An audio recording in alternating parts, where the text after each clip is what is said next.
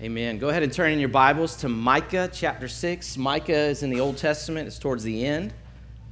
It's right in the middle of a bunch of smaller prophets. We've been studying through this series called Love and Justice. We are in our sixth sermon today in Micah, and we're in Micah chapter 6. And I'm excited for us. We've got probably the most familiar passage from the book of Micah that Joe read earlier and prayed through earlier. And so I'm excited to be preaching God's word for us. My name is Jody Sledge. I'm one of the pastors here. If you're a guest, welcome. We're excited to be gathering together to sit under the word of God. And so I'm excited for this message. I'm excited for this passage. So let's read Micah 6 together. This is the word of the Lord, and it says, "Hear what the Lord says. Arise, plead your case before the mountains, and let the hills hear your voice. Hear, you mountains, the indictment of the Lord, and you enduring foundations of the earth. For the Lord has an indictment against his people, and he will contend with Israel.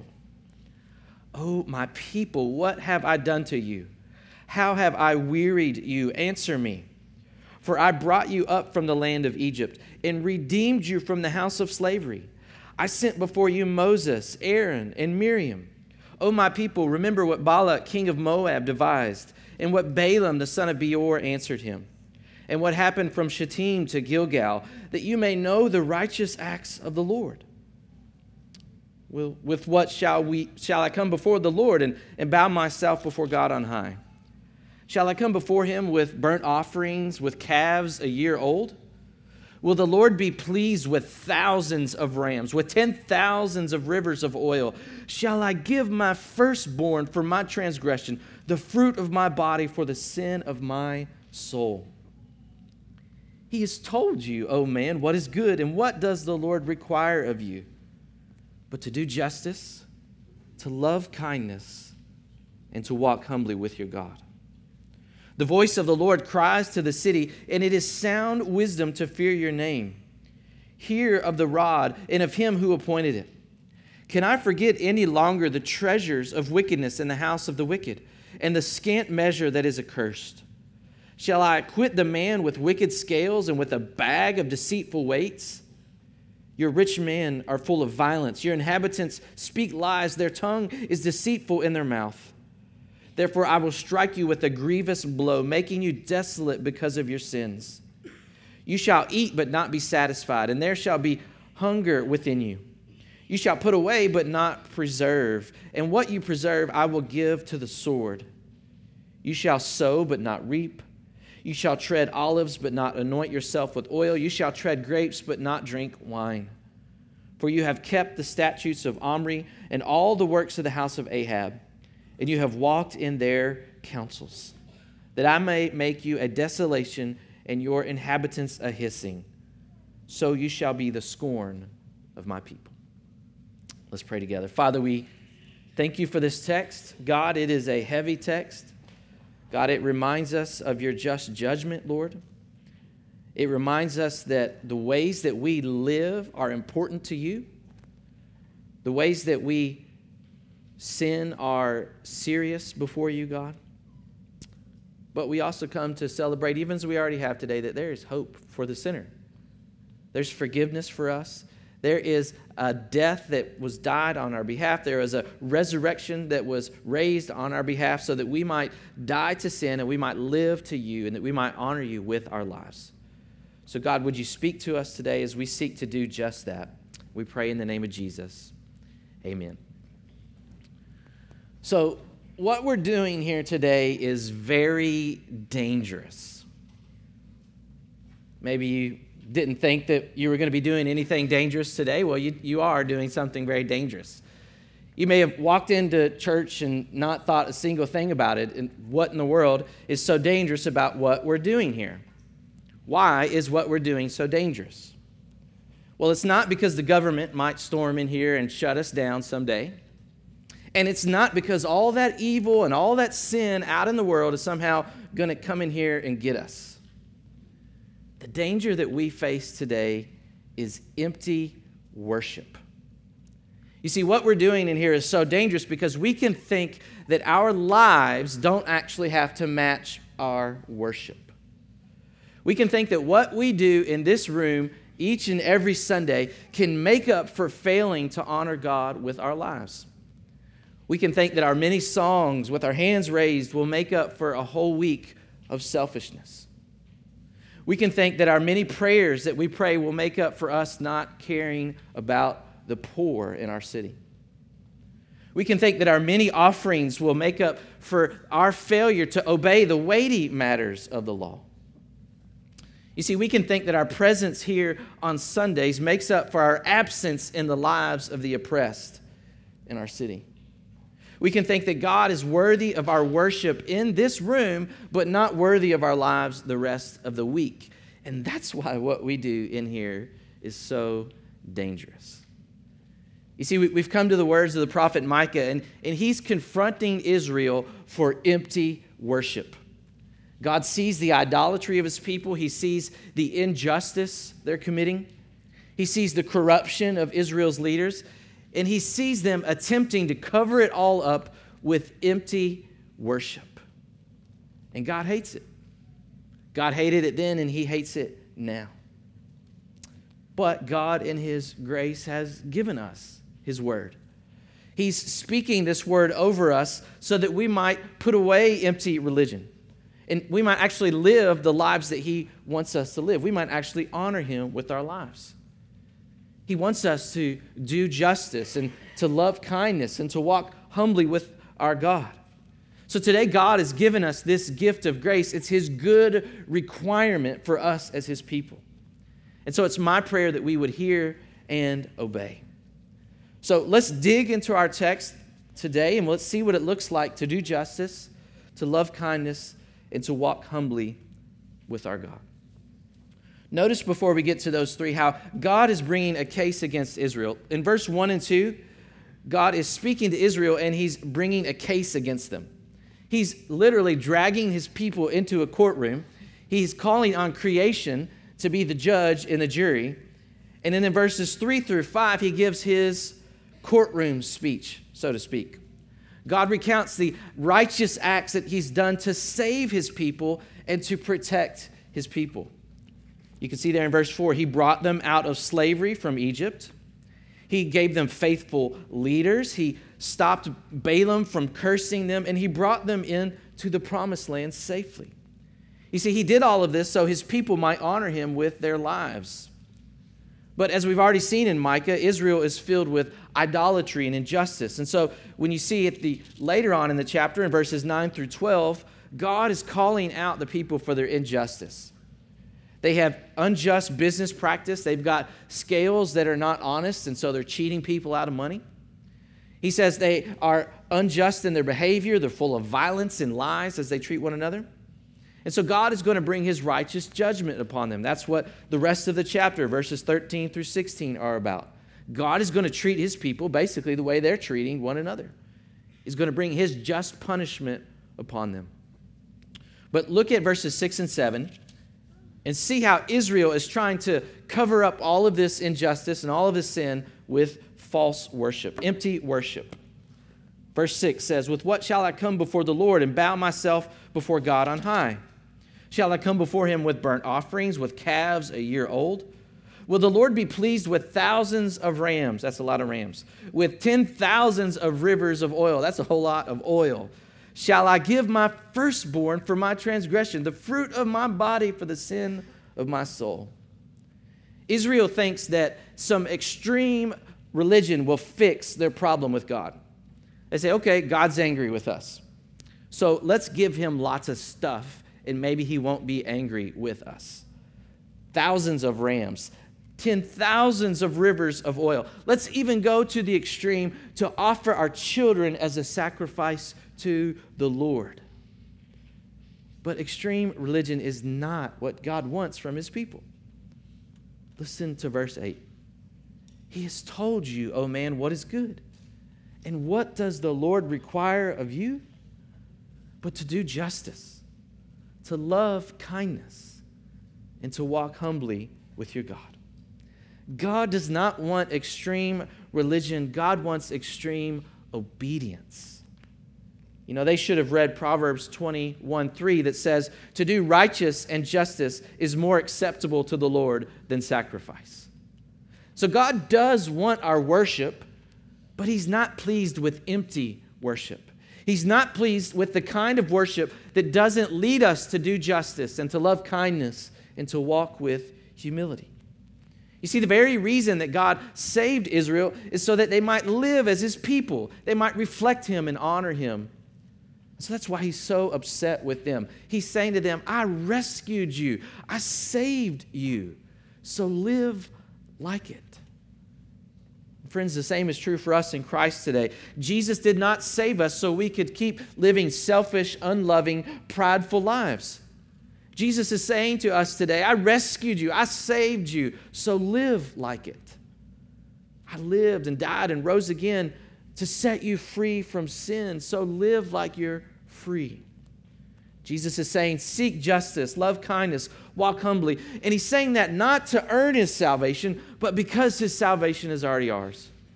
Not to earn His love, but because His love is already ours.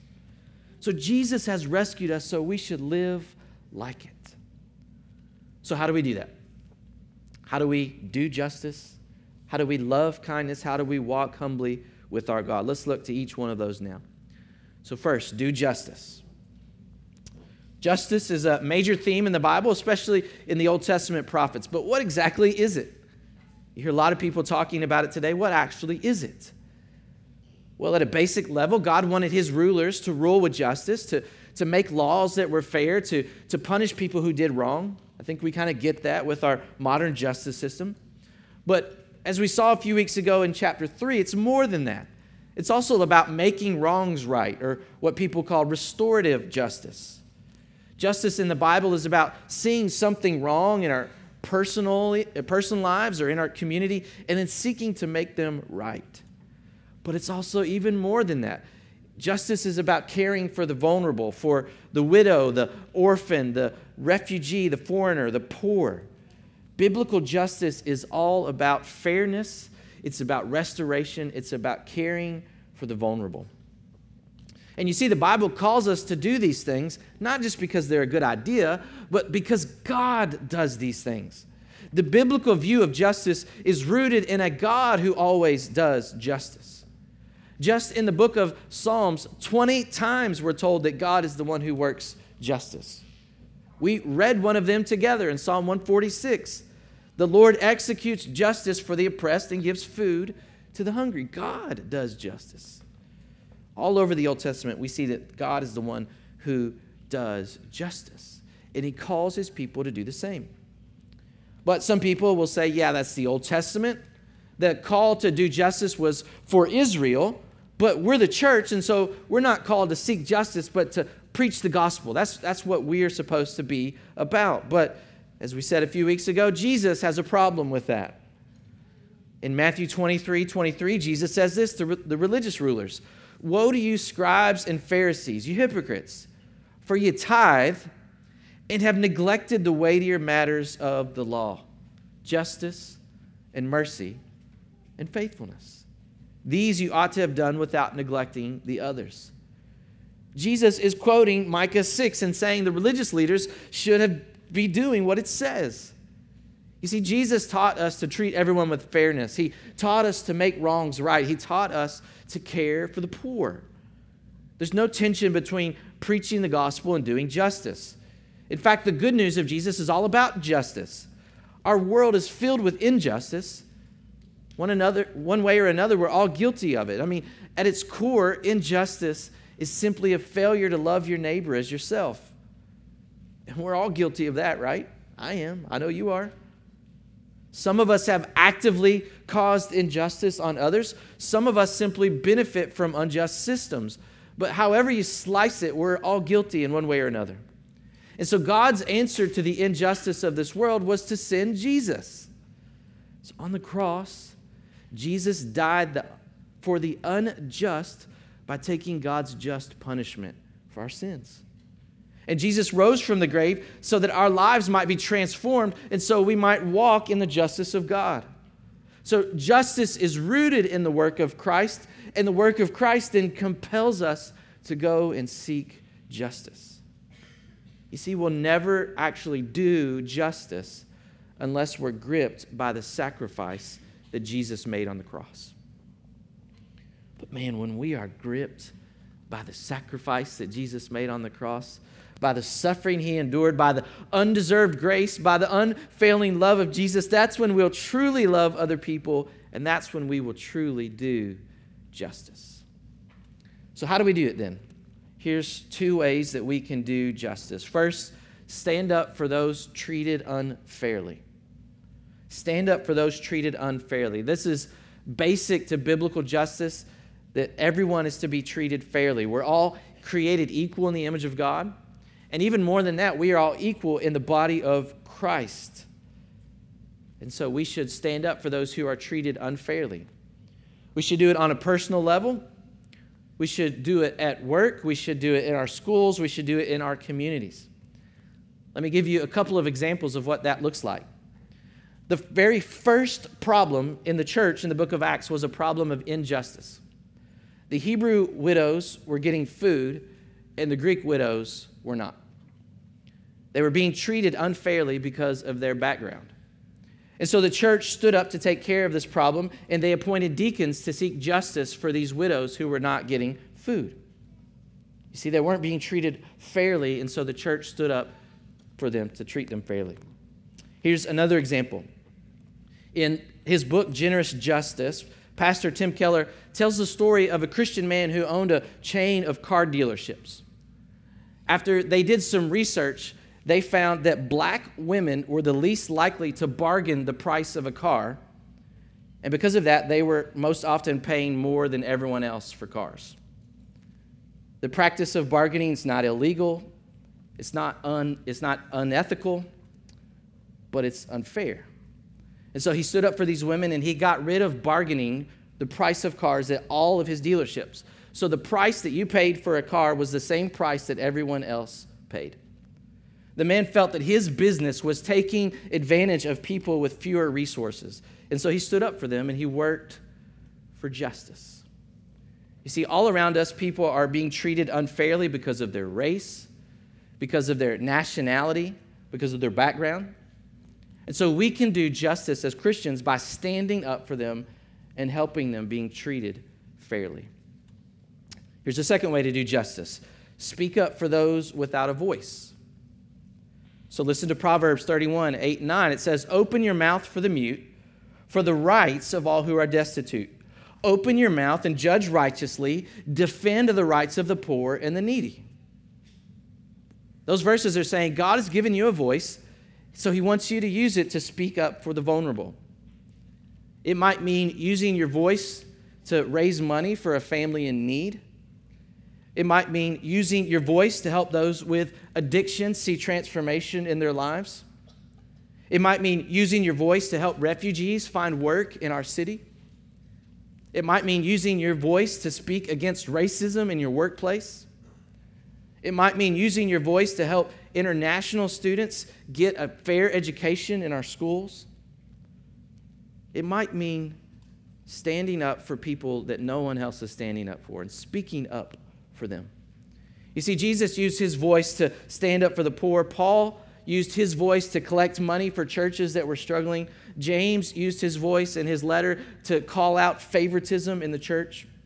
We can do justice by speaking up for those without a voice. So stand up for those treated unfairly. Speak up for those without a voice. Now, maybe you're thinking, I don't even know where to start. How do I even do this? Here's a good place to start. Support the work of Hope House in our community. Hope House is a nonprofit doing lots of great work in our community to seek justice for those who struggle. So pray for Hope House. Donate your money to Hope House. Volunteer with Hope House. Serve on the board at Hope House. Whatever the case is, mentor one of these brothers here in our church who are going through the 12-month recovery program. It's a great place to start. We don't all have to do everything when it comes to seeking justice, but God's word is clear. We all have to do something. You see, Jesus has saved us so that we might be a people who do justice. So let's look to Jesus as we seek to be a people of justice. Number 2, love kindness. How do we do that? What does that mean? What does Micah mean when he says love kindness? Well, that word kindness comes from the Hebrew word chesed. You got to clear your throat when you say that word. It's the only Hebrew word you need to know. You don't have to know Hebrew to study your Bible, but it's a great word to know. It has got a wide range of meanings. It can mean kindness, faithfulness, steadfast love. Your version might actually say love mercy. It can refer to the love between a husband and a wife. It can refer most often to God's unfailing, never giving up love for us. But here in Micah 6, it refers to acts of kindness to the poor. Listen to prophet Zechariah in chapter 7, verses 9 and 10. It says, "Thus says the Lord of hosts, render true judgments, show kindness and mercy." There's that word, to one another. And how do you do that? "Do not oppress the widow, the fatherless, the sojourner, or the poor. And let none of you devise evil against one another in your heart." When Micah is calling us to love kindness, he's calling us to love serving people who are in need. The widow, the orphan, the foreigner, the poor. And really, this is all over the Bible. The law of Moses calls us to serve the poor. The Psalms celebrate God as the defender of the poor. The prophets condemn Israel for mistreating the poor. Jesus welcomed the poor into the kingdom of heaven. The early church supported the poor, and the apostles call us in the letters to do good works for the poor. The Bible is clear on this point. God's people love and serve the poor. This is not just like a side project, like a ministry that some of us do. It's fundamental to our makeup. It's fundamental to our mission. But there's some dangers here. We could be so indifferent to the poor that we never see them or never serve them. That's a danger. But you could also go the other side and be so focused on serving the poor that you actually never share the hope of the gospel with them. You know, we actually see Jesus doing both together. Listen to Matthew 9:35. It says, "And Jesus went throughout all the cities and villages, teaching in their synagogues and proclaiming the gospel of the kingdom and healing every disease and every affliction." There's Jesus doing gospel preaching and gospel mercy, gospel kindness. The gospel and mercy are not enemies, they are friends, and Jesus is calling us to do both. You see, it's the gospel that should actually motivate us to care for the poor. A lot of people in the world want to care for the poor. We actually have the motivation to do it. You see, without Christ, we are spiritually bankrupt. We have nothing that we can offer God. We come to Him as poor beggars. Tim Keller, again, in the book Generous Justice, says, when Christians who understand the gospel, hopefully that's us, when we see a poor person, they realize they are looking in a mirror. We all come to God poor and empty-handed. Doesn't matter how much money we have. But God, in His kindness and in His mercy, has given us Jesus. And by His life and death and resurrection, we have been richly blessed. We heard about some of those blessings last week as Josh preached for us. Blessed with deliverance from sin and death, with forgiveness and grace. Blessed with a peace that surpasses understanding. Blessed with a removal of any of our idolatries. Blessed with love and acceptance. Blessed with the Spirit and with fellowship with God.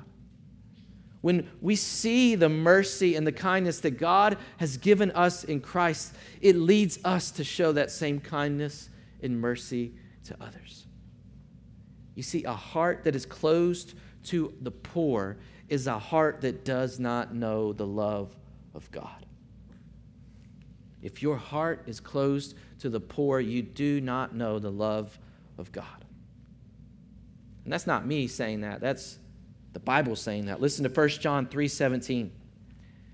"If anyone has the world's goods and sees his brother in need, yet closes his heart against him, how does God's love abide in him?" And the answer to that question is it doesn't. We're not saved by serving the poor, but if you're unwilling to serve the poor, that might be evidence that you're not saved. A heart that's received the mercy and the kindness of Jesus is a heart that will freely give that kindness and mercy to others. So how do we do kindness? How do we actually serve the poor? Here's two ways. First, ease the suffering of others. Ease the suffering of others. Listen to James 2:15 and 16. He says, if a brother or sister is poorly clothed and lacking in daily food, and one of you says to them, go in peace, be warmed and be filled, without giving them the things needed for the body, what good is that? And the answer to that question is it's no good. What good is it to see someone suffering but do absolutely nothing to ease their suffering? It's no good at all. Oh, but I'll pray for you, brother. I'll tell our church to pray for you. That's the kind of empty religion that Micah is warning God's people against. If you see someone suffering, especially another believer, and do nothing, then what does that say about the state of your soul? Could you let your own children suffer like that? Could you let your parents suffer like that? If suffering of others doesn't move you to action, then there may not be saving faith in your heart. Again, we're not saved by serving the poor, but it's the evidence that we've been saved. And friends, we're surrounded by suffering. There are people in this neighborhood struggling to support their families. There are kids at school right next door with parents who at best are absent and at worst are abusive. There are women in our city selling their bodies just to keep the lights on for their kids. Our hearts should be broken for these things, and our hearts should lead us to action. You know, a recent study found that white evangelicals are least likely to believe that poverty is caused by an outside factor. That means a lot of white middle-class churchgoers think that it's their fault that people are poor.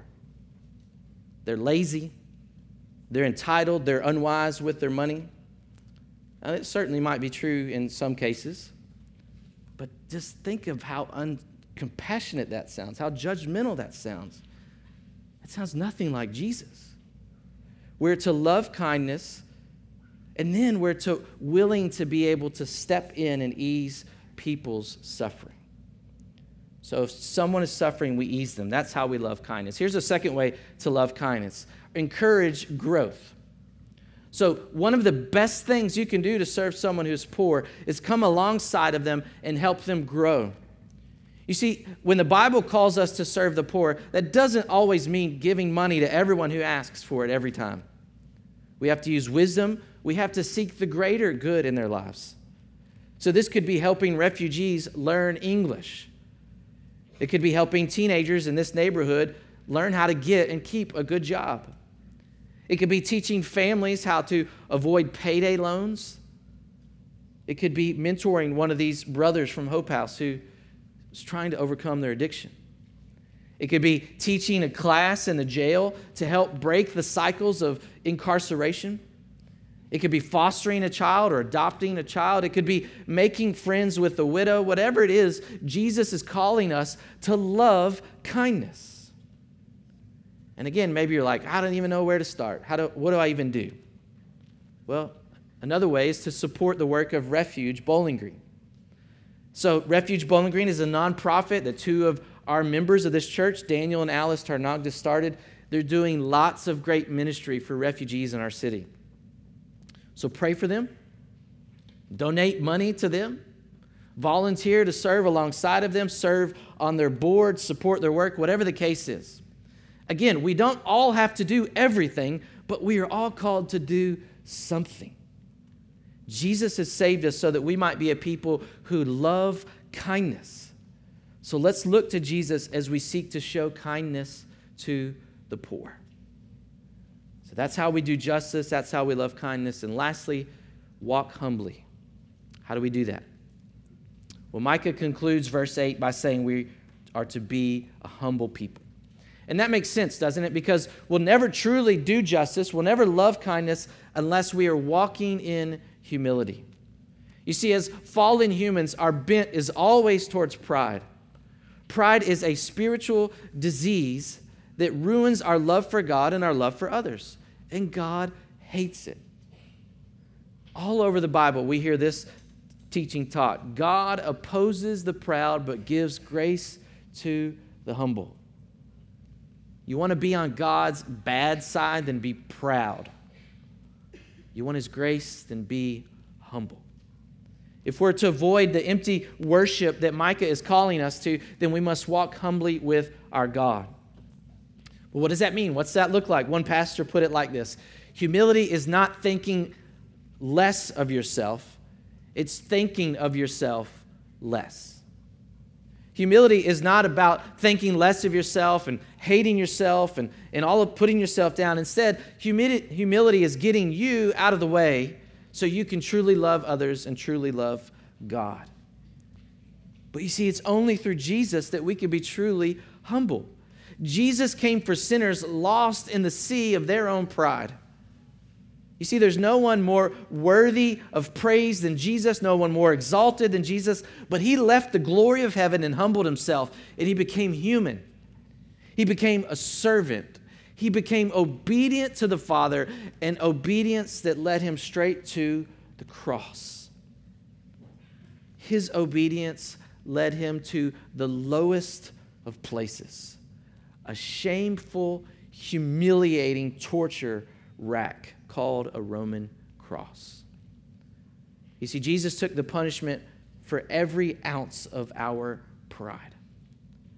And on the cross, Jesus proves just how unworthy we are, but also just how loved we are.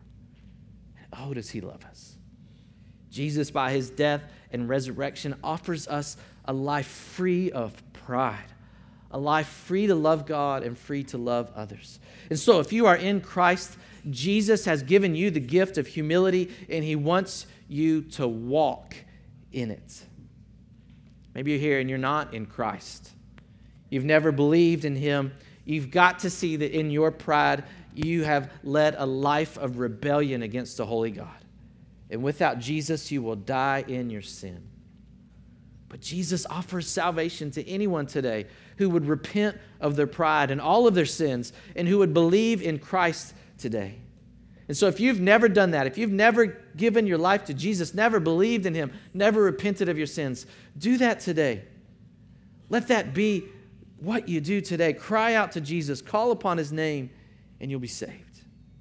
And then you can join us in walking in the gift of true humility that Jesus gives his people. And here's what that looks like. It looks like listening. When our black brothers and sisters tell us of the struggles that they face, humility will lead us to listen. When Hispanic brothers and sisters tell us of the discrimination that they face, humility leads us to listen. Humility looks like listening. It also looks like learning. Humility leads us to see that our Congolese brothers and sisters actually can teach us about faith and about loving one another. Humility leads us to see that our poor brothers and sisters can actually teach us about trusting in the Lord. Humility looks like learning. And it also looks like leaning in. You know, pride causes us to push people away, doesn't it? But humility leads us to lean into people. To lean into people with different ethnicities, to lean into people with different political opinions, to lean into people of different nationality. Humility looks like leaning in. So, brothers and sisters, God is calling us to humility. Jesus has saved us so we might be a humble people. So let's look to Jesus as we seek to walk in humility before him. You know, I'm thankful for the gift of humility in Christ. If you don't know, I didn't grow up in church. I wasn't a Christian, and I didn't want to be one. I was a good kid. I came from a good family, but I was full of pride. I didn't need God telling me what to do. I didn't want God telling me what to do. And so I wanted nothing to do with God. Man, God wanted something to do with me. God loved me, He pursued me in my pride, and he rescued me from me. I stand here today not as a perfect man, but I stand here humbled by the grace and the love of Jesus. I stand here humbled because not only am I saved by him, but I get to walk with him. He says, walk humbly with your God. You see, brothers and sisters, we get to walk with him. We get to see just how unworthy we are, and we get to see just how loved we are in Christ. And when we do that, when we see how unworthy we are, but how loved we are, that's when our have-tos turn into get-tos. That's when our have to do justice and our have to love kindness and our have to walk humbly turns into we get to do justice. We get to love kindness. We get to walk humbly with our God. Brothers and sisters, God is not impressed with empty worship. And he tells us what he wants us to do. This is his good requirement. So let's look today to our blessed Savior, Jesus. And let's do justice. Let's love kindness. And let's walk humbly with our God. And let's do it all for our joy and for the glory of Jesus. Let's pray together. Father, we thank you for your word today.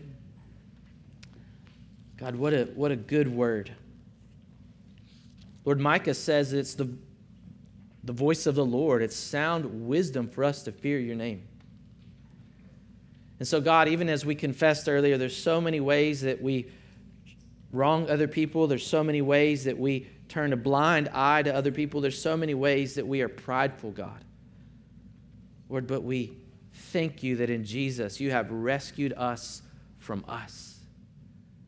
You've rescued us from our sin and our idolatry. You've rescued us from the ways that we failed to love you and love others.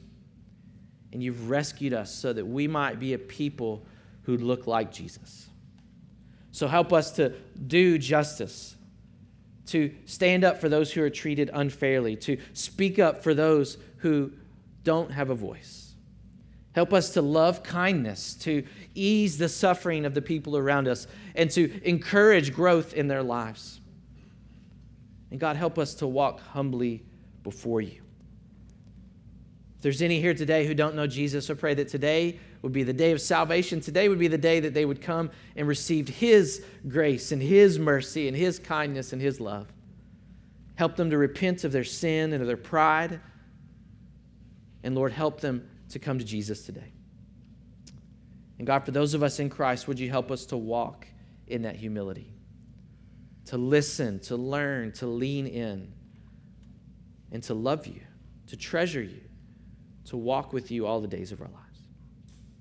God, may we never think that what we do in this room makes up for a life that fails to honor you. We thank you for the gift of Christ. May we honor you for that gift. Would you help us to do justice, to love kindness, and to walk humbly? We pray in Jesus' name, amen.